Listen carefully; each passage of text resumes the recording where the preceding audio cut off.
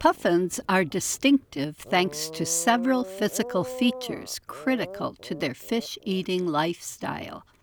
All three species of puffins have about the smallest wings possible for keeping their round little bodies aloft. They must flap them very rapidly to stay airborne. Those tiny wings, powered by thick myoglobin-rich pectoral muscles, can also beat rapidly through water. Unlike loons, puffins use those powerful wings to propel themselves underwater, chasing down lots of tiny fish in a single dive. Those thick pectoral muscles contribute to the puffin's thick, round shape. Except when bringing food to the nest, puffins catch one fish at a time and eat it underwater. Parents probably eat one or two fish underwater before gathering a number more to bring back to the nest, but that's usually impossible to observe. That is why so very much more is understood about the diets of nestling puffins than adults. During nesting, puffins travel back and forth between where fish are plentiful and their burrow. They fish near their nest colony when suitable prey is plentiful right there, but when fishing is better further away, they may travel 60 miles or more from the nest. They can't afford to waste more time and energy commuting than necessary. So in addition to specializing on small schooling fish, puffins have important physical adaptations for carrying as many as possible on each trip. The tongue and the roof of the mouth both bear inward-facing spines.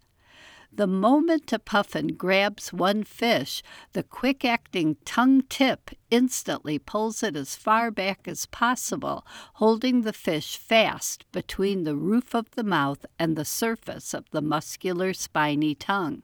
The bill itself isn't involved in holding the fish, so the bird can instantly open it to grab another and another as the busy tongue tip keeps pulling each one up and back. Puffins are often photographed carrying a dozen fish or more to their nest burrows. The record is an amazing 61 fish brought to the nest in a single trip by one Atlantic puffin. To carry more than a few fish at a time depends on another critical feature, that colorful circle at the corner of the beak.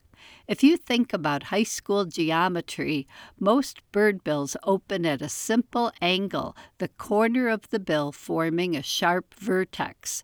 But the corner of a puffin bill is stretchy and flexible, allowing the upper and lower bills to stay parallel even when held fairly far apart, so a lot of fish can be held securely along the entire length without fish near the gape getting sliced into.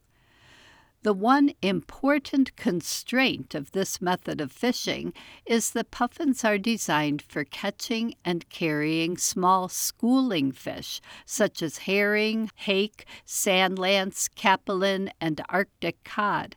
The combination of overfishing and warming seas has drastically changed northern fish populations. When not enough tiny fish are available, puffins may bring to the nest fish too large for their chick to swallow, leading to the chick starving, even with plenty of food right in front of it. A horrifying tragedy. Puffins deserve so much better. I'm Laura Erickson, speaking for the birds.